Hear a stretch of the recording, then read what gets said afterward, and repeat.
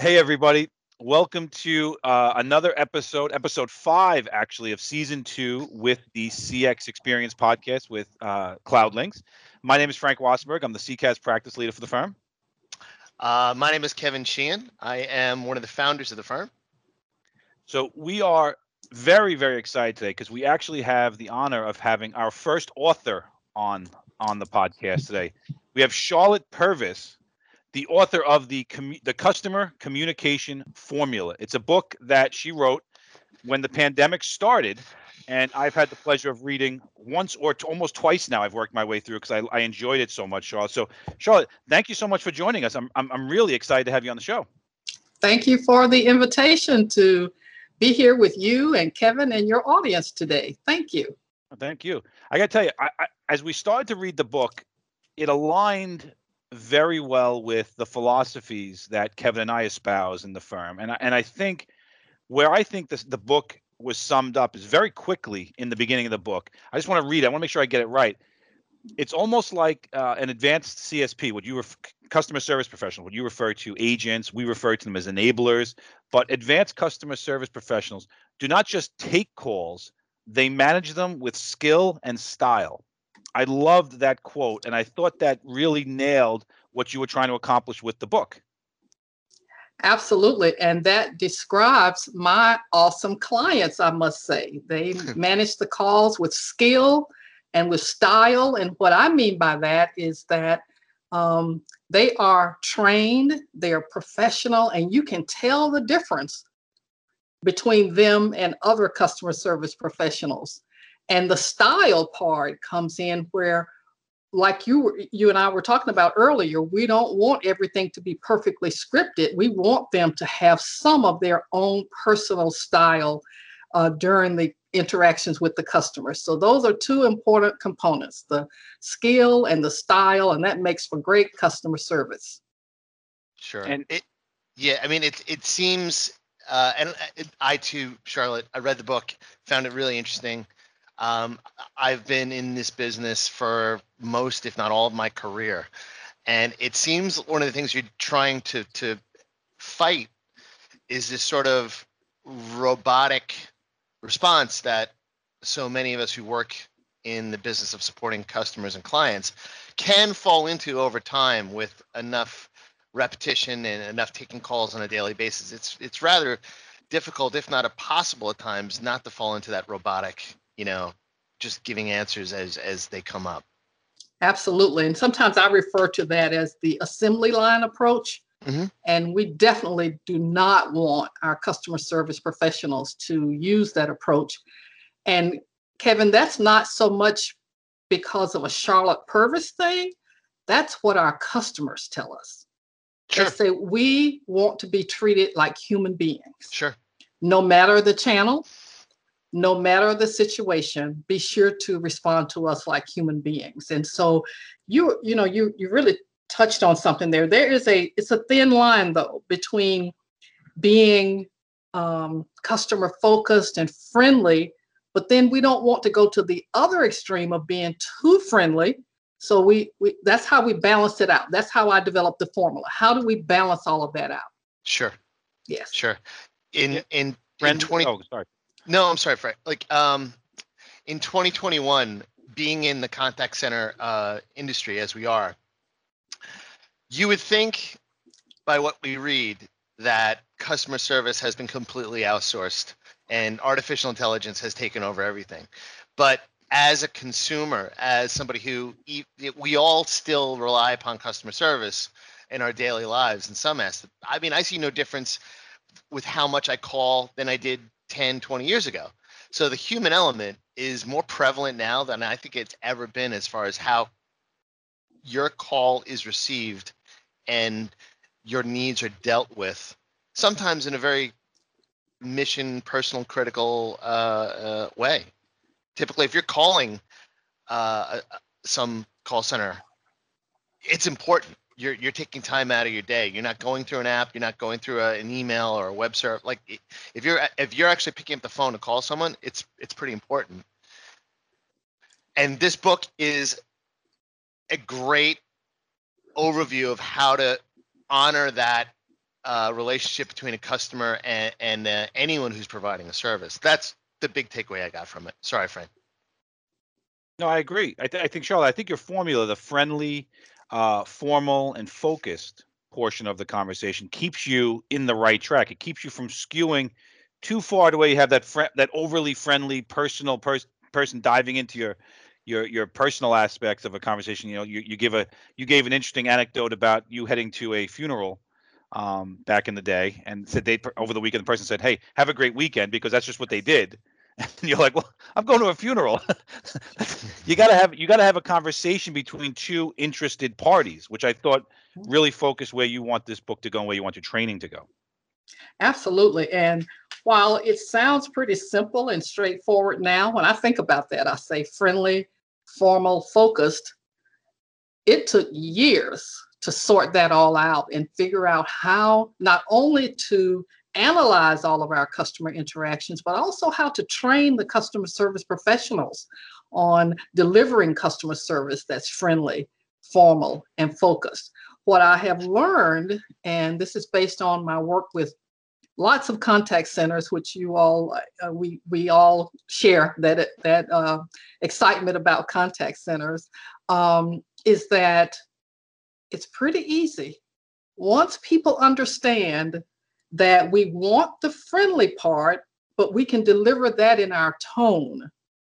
The formal part we can deliver in our words. And then the focus part makes the customer walk away from that interaction and say something like this: "You know what? That sounded totally differently than everything else that I've experienced. And I think I would like to do business with them again."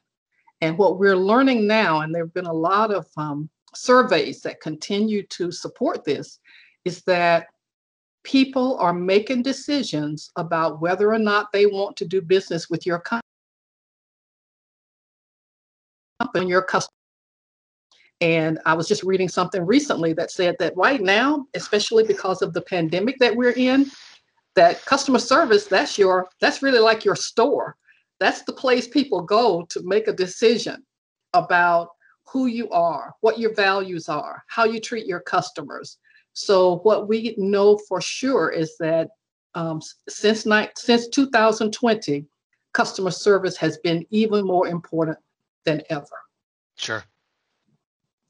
Yeah, I think as you mentioned that, again, another point that I took away from the book was that you need your customers more than they need you. There's a lot of competition for this. There's a lot of competition. Yes. People can go buy a mattress at a lot of different places now. It's not just like you had to go to the one store down the block.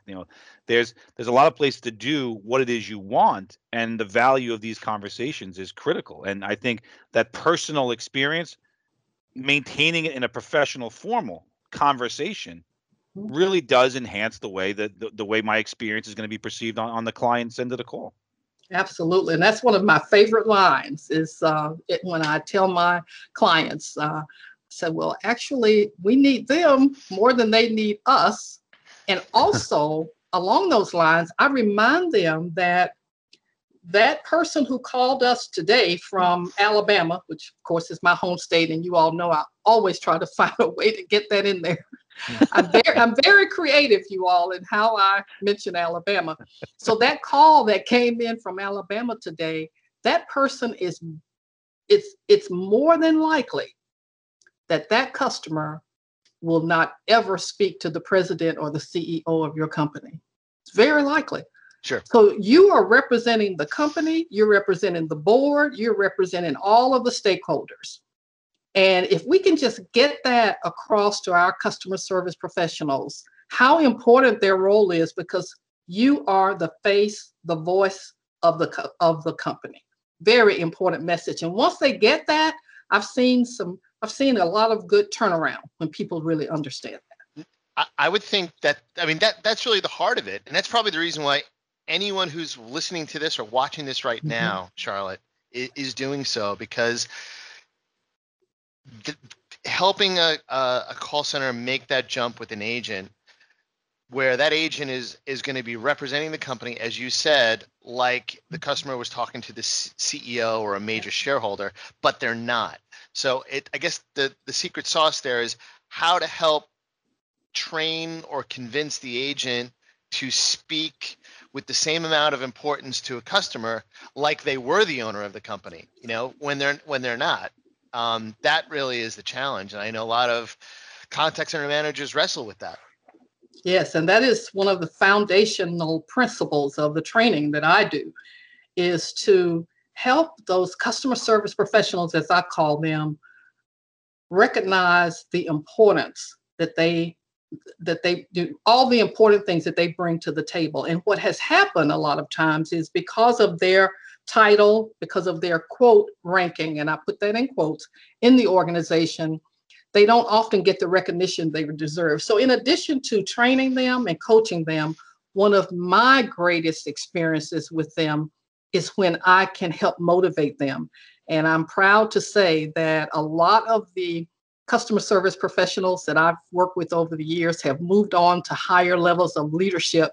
Mm-hmm. And they say that those lessons that they learned in the contact center or in a customer service environment have served them well when they moved on to higher levels of leadership. Yes. It's an interesting phenomenon that Frank and I and our team have noticed in working with call centers. Going slightly off topic here, the best experiences that we've had, the best clients that we've had, and what we do is we consult and help manage a contact center when they're migrating to cloud-based technologies. So that represents a complete forklift of all the technology that's supporting that call center, and it transcends not just the IVR, but it's every integration, every CRM connection. The people who we've had the best experience with, not just the most pleasant, but the ones who've been the most acutely planned, the ones who are the most prepared and execute the best, have been managers who have started out working as agents, sometimes in the same call center, and worked their way up. Yeah. And many of them didn't or don't have even a college level education at all, and are now managing 300, 500 agents for a major organization, and are tasked moving that organization to a completely new technology platform. The best ones we work with, I wish we could filter them out and find them with future projects, are the ones who work their way up from being an agent. Absolutely. And can the two of you imagine what it's been like for me to have been the person to help develop that person for that next role? Must be incredible. Incredible. And then, I'm not kidding you, as recently as just the end of 2020, received a gift from one of them. I mean, just a surprise. It's like the moment when you get one of those packages and you say, now, I know I haven't ordered anything. What is this? That moment. And you open it up and it's from one of my former CSPs saying, I just want to say thank you. Thank you again. So that's great. So I can appreciate what you all are saying about being there to observe the difference in the people when they moved onto those levels of leadership. And so I want to join that and say, yes, and I get to be the one to help them. And it's just to know that you're making that kind of a contribution, whether it's in your area or mine, it's really very rewarding. Can we all agree? Yes. Absolutely. We actually did a conversation with Sharpen, a CCaaS provider. And they were talking about downplaying the value that a lot of firms are getting from gamification, because they said, it's kind of good. It's there, but it's, great. You get an avatar, but you buy some sneakers and blah, blah, blah. But they were finding that if you just build it so that you're treating the agents like human beings and how you'd want to be treated, that they'll actually produce more for you and they'll get higher returns. And we thought that was a very interesting thing, because everyone's putting such an emphasis on technology, where they and you, to a large degree, put an emphasis on just the human interaction is what people are looking for. They're looking to be treated properly, and they're looking to be treated formally and with respect. Absolutely. And that's what I enjoy saying as well, is that the formula is for our external customers, obviously, but it also works with our internal customers. And what I can say is that I actually use it as a part of my business model. And I was talking to my consultant recently, and she said, I wrote something, and she says, well, you use your formula. You use your formula. And I just thought, don't use your magic on me. I know what you're doing. That's right. That's right. So yes, it's great for external, but yes, this is a good, what we are talking about now, Frank and Kevin, is a good reminder that a lot of what we know to be true is also important for our internal customers as well. Very Sure. good point. Yes. Frank and I spoke about in the book. You write about the process of connection, conversation, and then closure. Yes. That's truly an art. You're balancing creating a human connection, but at the same time, you're also balancing that with you're being tasked with producing a result very quickly. So, to marry those two sometimes is not an easy task. Frank and I had a nice long chat about that one, about how difficult that is. Yes. And when I have the privilege, which is one of my favorite things to do, by the way, of participating in a call calibration session, I'm at home in a contact center, no matter whether it's virtually or live, and put me at a table virtually or non-virtually, where we're listening to calls and reviewing them. I can't even begin to describe for you all what that's like for me. When I'm listening to a call and there's a distinct beginning, middle, and end, it literally is like listening to music for me. Yeah. Yeah. And someone pointed out to me, said, something about why I called it, it would be easy just to say, there's a beginning, a middle, and an end. And I said, you know what, that would be boring to just, because everything has a beginning, middle, and end. But I wanted to attach some meaning to it. So yes, it's the connection, the conversation, and the closure. When we can get those three distinct components all to come together very smoothly, orderly, with the formula, I tell you, there's just nothing like it. I sit there in those calibration sessions and I'm smiling. I'm asking to be the first person to give my comments, and I send what I call rave reviews. I'll send an email to that customer service professional with a rave review, because you said it, that is an art to be able to do that. And like all musicians, like all great musicians, I'm sure no musician of any level of talent ever sits down with a formula and it's like, let me stick to the formula. Or when they play music, maybe they are, but the ones we lionize the most are the ones who make it seem like it's effortless. It's a difficult thing to learn. And it must be an even more difficult thing to teach. And there's a lot of people out there who we see and we've met who proselytize that they can do that. But talk a little bit about how difficult that is, because you can't just talk to customers or people reading off a script. Absolutely. You don't have the luxury of having a script for every conversation. So it has to be natural, but it has to kind of stick to that same framework of connection. Then you're having a conversation, and then you have to produce results around that conversation, and that's it. Yes. Well, there are two important steps. One is to do the intellectual processing of that, in training. I talk to them about it, talk about the different phases, talk about what happens during each phase, talking about it from the customer point of view. But here's one of my favorite things to do, is to hear that music and then tell the leaders, here's an example of something you want to use that in training. Capture that one, your new team member training, play that one, Sure. taking out any confidential information, and they know how to do that, of course. Yeah. But it's one thing to just talk to people about it, and I enjoy doing that.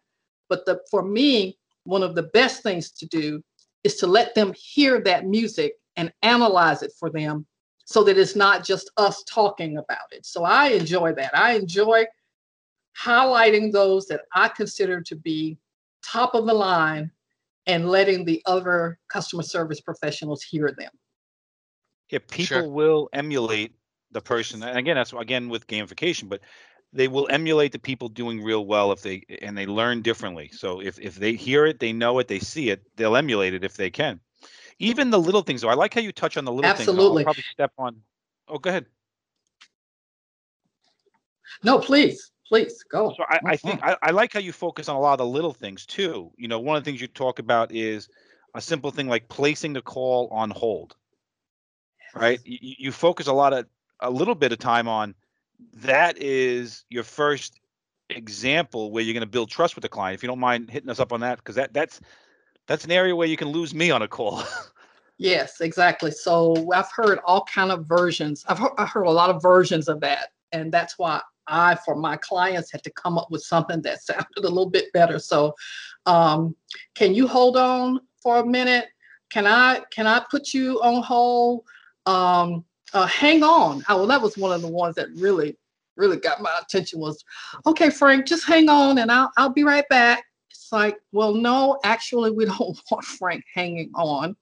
He's our customer. Can we use language and a tone that's just a bit friendlier? So it dawned on me, and here again, it sounds so simple now when I'm talking to the two of you about it. However, it took some sorting to figure that out as well. Actually, we're placing the call on hold. And that's one thing. And secondly, it's brilliant. That's brilliant. Yes. That's such a nuance, but that is Yes. So important. Yeah. And guess what? And actually, if the truth be told, I'm asking your permission to place your call on hold. So Kevin, may I place your call on hold while I access that information for you? Because what I'm saying, I'm several messages there. First of all, is it okay with you? Because you're Sure. my customer. And secondly, I want to be respectful of your time, because you know, those 2 or 3 minutes, you can do a lot of things in 2 or 3 minutes. You can check email, you can, straighten up your desk or whatever you want to do. So I want to be respectful that you're not just sitting in there waiting on me. So Kevin, may I place your call on hold while I access your information? And that's that last part. I'm always explaining to you why I'm doing what I'm doing. And it's always about you. It's not about me. It's not for my convenience. Sure. And what I can tell you all is that when you hear that on a call, when my clients use verbiage like that, it's, again, music. It's music to your ears. Sure. Being put on hold is the thing that is probably the most impactful and stressful on the customer's side. In other words, it's the point where the relationship between customer and vendor typically goes south. It's the thing that we're most guarded about. The moment Yes. you feel like you're being put on hold, Yes. you're being almost dismissed to some small degree. Yes. And also what we're saying now is we're even adding the word brief. May I place your call on hold? May I place your call on a brief hold while I access that information? Or let me tell you all this, if there's a process, we know over time that the process takes 2 to 3 minutes to do what we're getting ready to do. So guess what? Sometimes we're even saying that, which is so awesome. Kevin, may I place your call on hold for 2 to 3 minutes while I access that information for you? Yeah, you wrote in the book that when placing a call on hold, the most important part is setting the expectation. Absolutely. And then keeping that commitment to keep building trust. Yes. Because I mean, I could speak unendingly of good and bad customer experiences that I've had.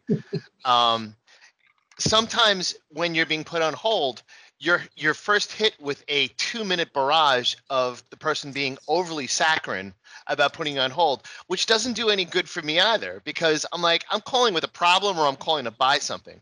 You know, a 45-second apology about putting me on hold is not really making me feel any better either. So it's more establishing that trust and keeping that commitment that I understand you need something. I'm putting you on hold. Here's the reason why. I'm not dismissing you. I'm actually going to escalate this and get you to where you need to be much quicker. If you can convey that, sounds easy now. Like we're three football commentators, doing a Monday morning assessment. But if that can be done well, Yes. I mean, that inspires such loyalty to a brand. Absolutely. And Absolutely. we've seen both ends of that, good and bad. Yes. And the key point is that the call belongs to you, Kevin, and I'm here to be of service. Sure. So, whatever I can do to make things better for you, I'm all for it. Yeah. And and that's an example of where I use my words, I use my tone and my actions to build trust, just like you just said. Right.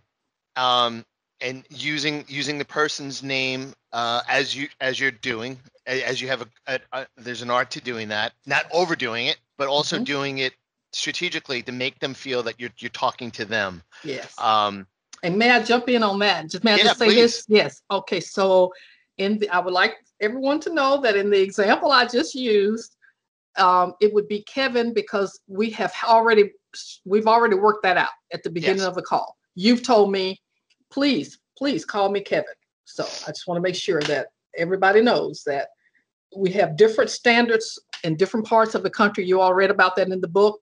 It's regional, it's cultural, it's personal, about the use of the titles and so forth, Mr., Ms., and so forth. So let's always be clear that that's something we try to work out. Our goal is to work that out at the beginning of a call, so that when it's time to place your call on hold or it's time to disengage or disconnect, then we've already straightened that out. And that's also a part of building that trust, that you've said, oh, sure, call me Kevin. Yeah. No, I agree.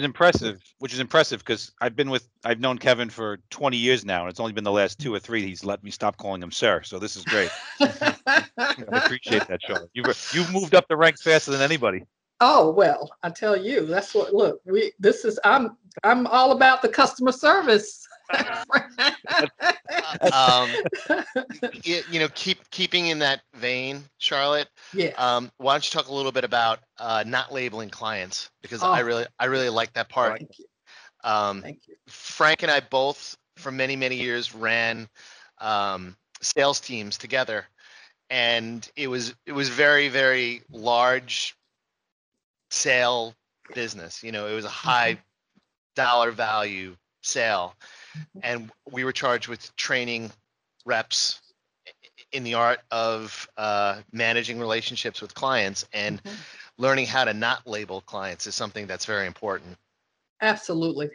And because this topic is so important, and how I stumbled upon it is because my clients were doing that. And I just thought that's not something that I would do. So I was surprised. But what I learned through that was not to be judgmental as a consultant, but to work toward a solution, but not based just on my own personal preferences, but to give them some context. So that's how I developed that whole way of thinking around the fact that they are not trained. You don't go anywhere to be trained to be a customer. We're the ones with the training, with the skill, with the style, with the resources.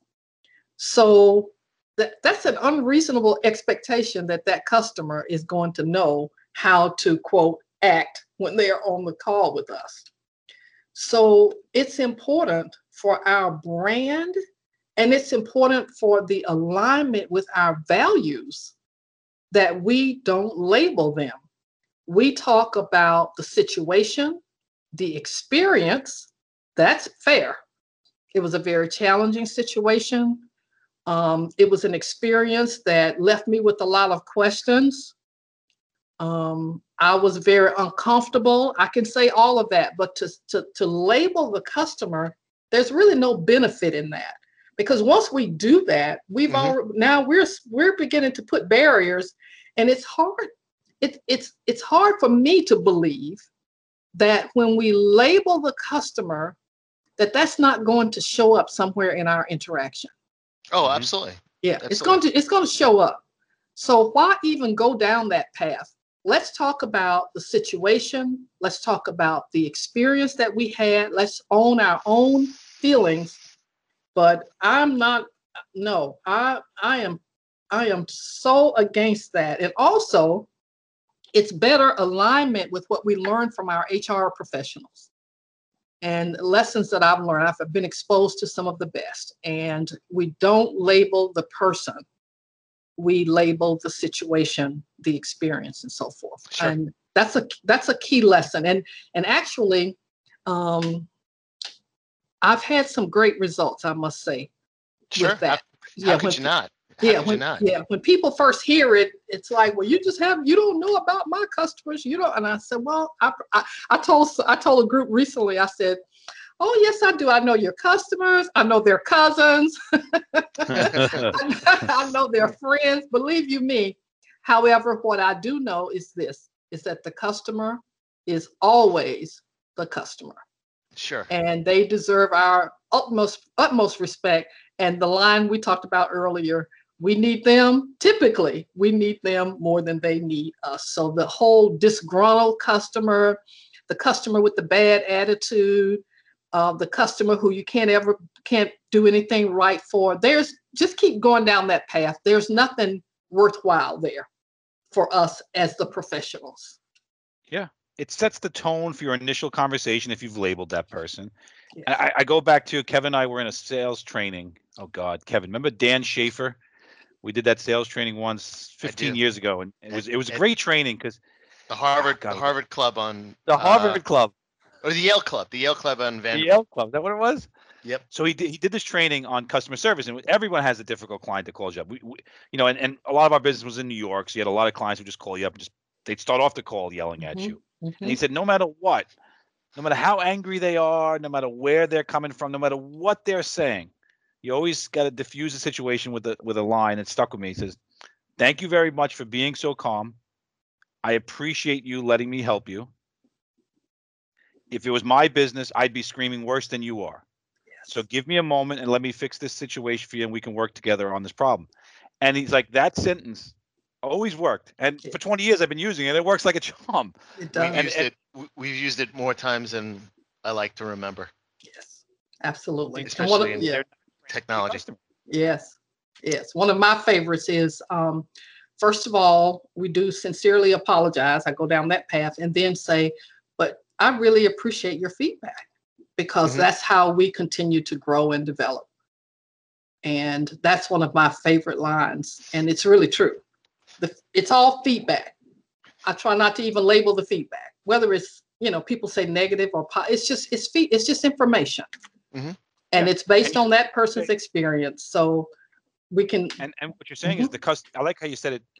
The customer is always the customer, not that the customer is always right, because sometimes they're just outright wrong, and they think they're right, or they're trying to return a toaster to a different store than they bought it, or whatever the case may be, but they're still the customer, and you got to work through those situations. Absolutely. In the second part of the book, Charlotte, yes, you wrote about there's 12 critical questions that every CSP needs to ask themselves really on a daily basis. 6 stood out to me, which was what's the customer service vision, and what's the mission statement of the organization that you represent. I remember trying to instill this in account management professionals over the course of my career, that whatever that mission statement is in the organization, and we touched upon this a little earlier, explain how the importance of that needing buy-in from the frontline people and the impact on the overall organization's absolutely brand. Yes.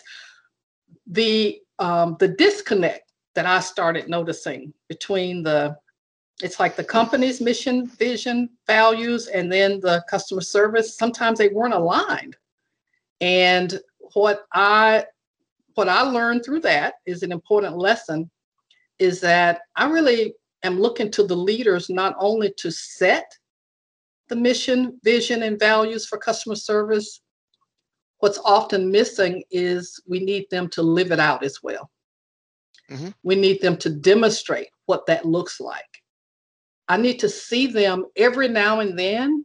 I need to see a leader with a customer service professional, listening to them, talking to them, finding out what's really happening on the front lines. So that disconnect, to me, can be fixed by, first of all, let's go back and look at our mission, vision, and values and see if it's still relevant today. Like I'm hoping that everybody has made some changes since 2020 for what we're doing and how we're going to do this. You know, I hope that this situation we're in now has motivated all of us. I know it has in my business. Sure. Motivated all of us to let's step back and see, are we still on track? So we want to go back. Let's rethink all of that. And then secondly, let's get the leaders to make a commitment to demonstrate what does that look like to be customer focused, to have empathy, which is an important topic right now, as you all know, to be in alignment. What I'm learning is that we need to see that. We need to see what that looks like. And I'll give you an example. I was working with a group, with some leaders on the topic of empathy. And it dawned on me, would that not be the irony of irony for them to teach a class on empathy, but not have any? No. Is there anything that's more toxic than an organization that promotes a mission statement Yes. and then blatantly exhibits not like living up to what the mission statement is? Okay, thank you. And empathy is the biggest one. People don't even, a lot of people, they're not trained, they're not teaching it, they're not learning empathy. Yeah. They're not learning how to get those. And I think it's a part of this disconnected world of social media and black and white. Everything has to be black or white in social media. You're right or you're wrong. My team versus your team. They don't know how to take the view of the other person's feelings or live in their shoes. Absolutely. Well, I'm very proud to say that was a top topic for my clients in 2020. We really did some deep dives about empathy, not only for our external customers, but also for our internal customers. Mm-hmm. And the big lesson was empathy is great in the classroom. Because I taught the classes, so I'm all for that. What I needed from the leaders as well is to demonstrate what it looks like. And again, that to me is an example of a topic that I hope most of us took some time to step back and rethink that in 2020, because there was a new expectation for empathy that wasn't there before. And I would like to see that on more of our mission, vision, and value statements going forward. Listen, Charlotte, if you could become an expert on how to instill empathy in people and share some of those secret tips, this podcast is going to gain viewers exponentially. Because I think that's probably, one could argue that's the big problem we have as a nation, is just, and maybe it is because of technology. Maybe, Frank's kind of touching on that. And we see that in the business of consulting with call centers. Yes. The more technology that's out there, the less empathy that is really being put out as well.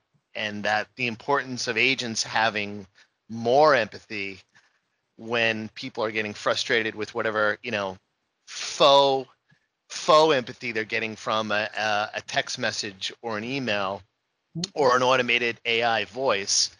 Once they get to a real human being, being able to really, really connect with somebody is now that much more important. Yes. Kevin, Mr. Overstating the Obvious, but that's my role on these podcasts. No, that is so important. And what I can say to you is that I have had some great success with people who rated low on the empathy scale and told me that. It's like, I came to this class and I was rating pretty low, and I lift the pressure off them by saying that essentially that some of our expectations of ourselves around empathy are unreasonable.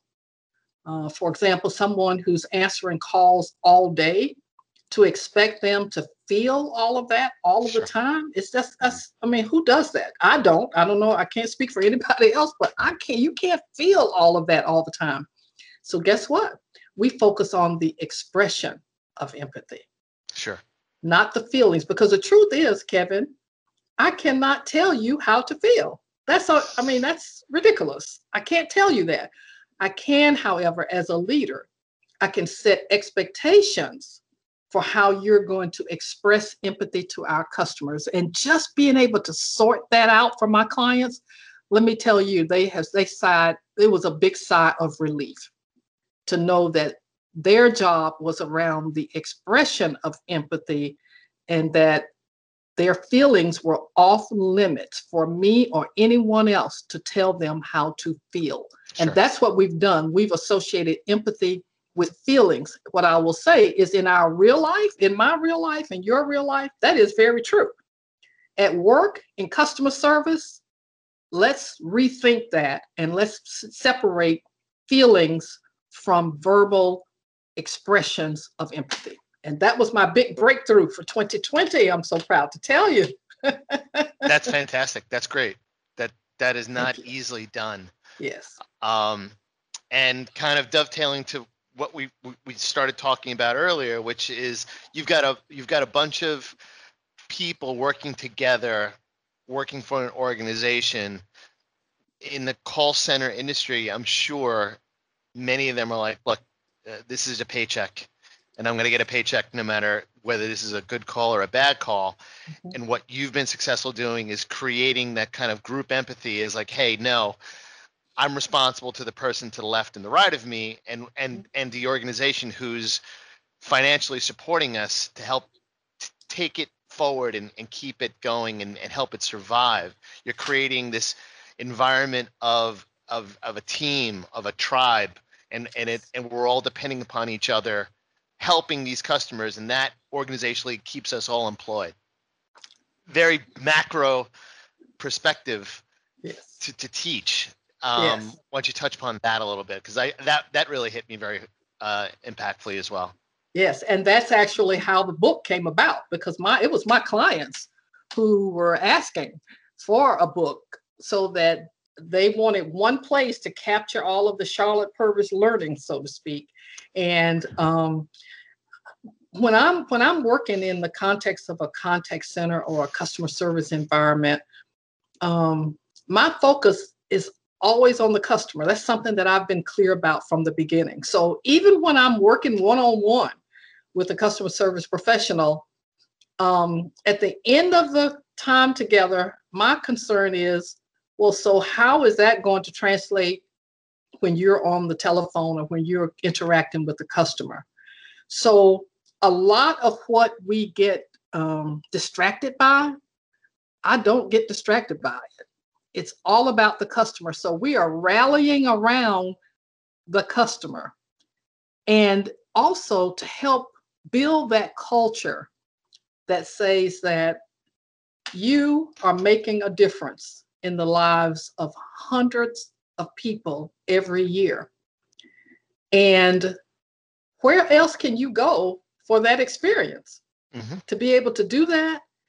And also, I'll tell you all another one of my secrets, so to speak, is that, and this is based on feedback I've been given, is that a lot of what I teach is not so much taught in the classroom. My clients consistently say that I demonstrate customer service to them.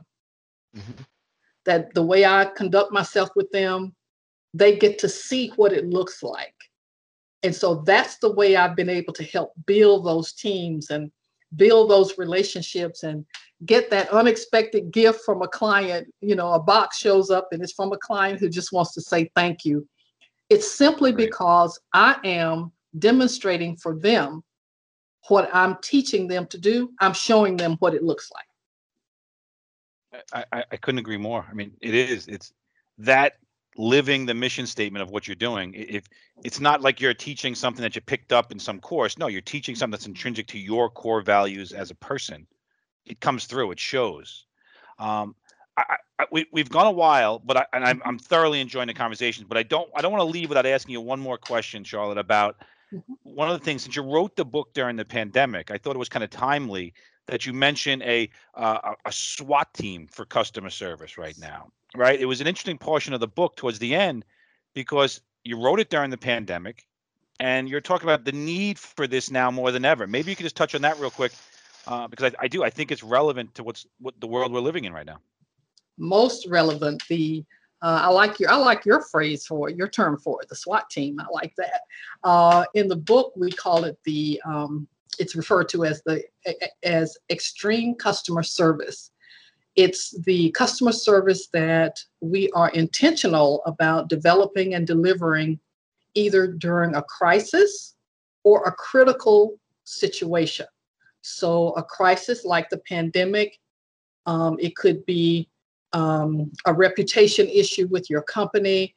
It could be something like the discontinuation of a product or a medication or a service. So that would be considered a crisis, or a critical situation might be a product launch. That's one of my favorite things to work on, by the way, is when you're launching a new product, you're getting a lot of questions coming into your customer service professionals. Mm-hmm. So I have had the great privilege of being with clients as they have worked through these crises and critical situations. And as you mentioned, Frank, I developed a step-by-step process. And if I had to choose one thing to say about the process, it's that this is a time when you choose the best of the best of the best process, the best of the best people, the best of the best training. All of your best, you're going to put it out front, and you're going to monitor and measure unlike ever before. And the great news about this is that once you do this, if you manage this properly, when you come out on the other side, your entire team is going to be stronger, because you're going to bring all of those lessons from that crisis or that critical situation. You're going to bring that back to the team, and your team will grow from there.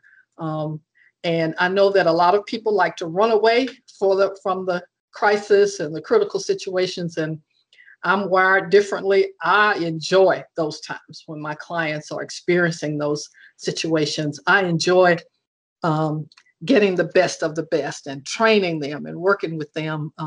It really ultimately can be a great benefit for your entire organization. Kevin ran our account management teams for a long time, and one of the things he taught the people was, listen, we lived through Hurricane Sandy here in New York, right? And it was one of the worst times for telecommunications ever.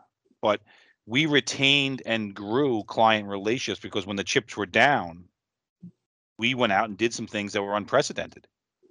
Not me. I mean, I was running around trying to bail out my house, but Kevin ran a team of people that were running around doing some things that were unprecedented. I was bailing.